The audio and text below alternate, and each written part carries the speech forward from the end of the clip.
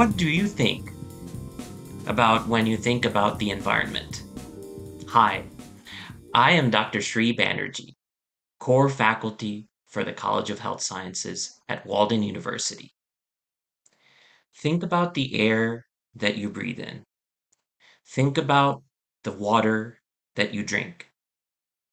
Every time you ingest water or inhale air, there is a potential for exposure to pollutants and hazards.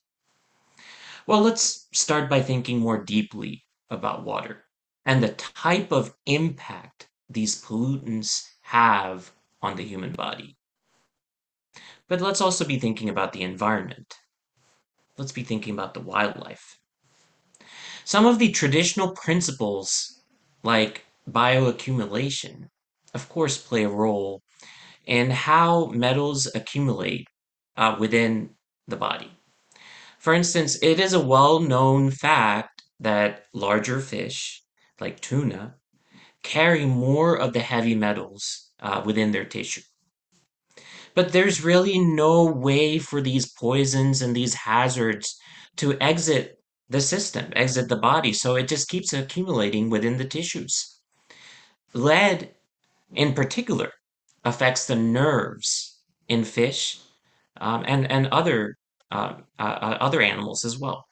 In living beings, lead actually replaces calcium, and this leads this metal to even cross the blood-brain barrier. Now, you might have heard a little bit about the blood-brain barrier, but this is actually a barrier that protects the spinal cord, the nervous system, and the brain from some of the poisons that may enter the human body. So, what are the consequences? Well, the consequences on the body are costly. But once you find out that there is actually a potential pollutant that can be causing health issues, what do you do with this information? What's next? Well, you need to understand how to systematically study the health consequences of toxicants on the environment and whole populations. I've personally found out in my own research, which has been presented at the American College of Epidemiology and also published in prestigious journals like the Journal of Hypertension, has an impact factor of about 10.